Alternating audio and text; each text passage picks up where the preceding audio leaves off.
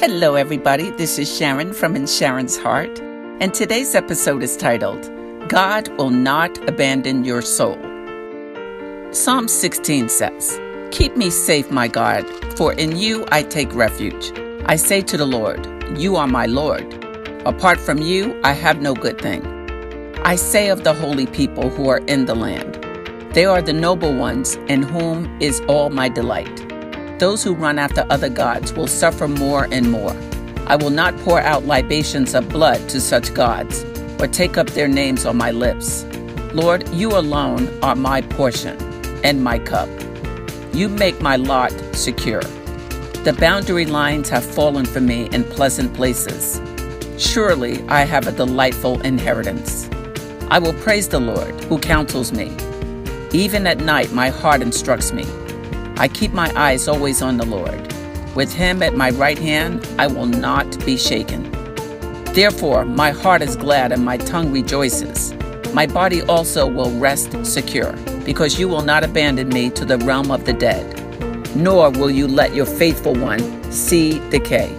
You make known to me the path of life. You will fill me with joy in your presence, with eternal pleasures at your right hand. That's Psalm 16. Do you believe what David was conveying in those words? God will answer your righteous prayers, and God will meet you exactly where you are. God took care of David, and he will do the same for you and I. Have you spoken to God today? Have you called out to him? He will answer you, and he will not abandon your soul. Instead, he will give you all you need, and he will do that right now. So be encouraged, everybody. Be encouraged in the Lord.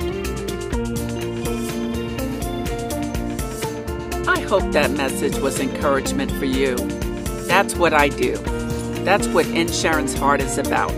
Sending inspiration from my heart to your heart.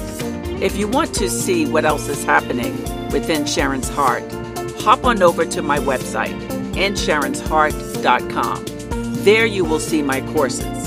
And you can sign up for my free webinar at any time, as well as follow me on social media. Just look for In Sharon's Heart. Continue to be encouraged and take care of yourself.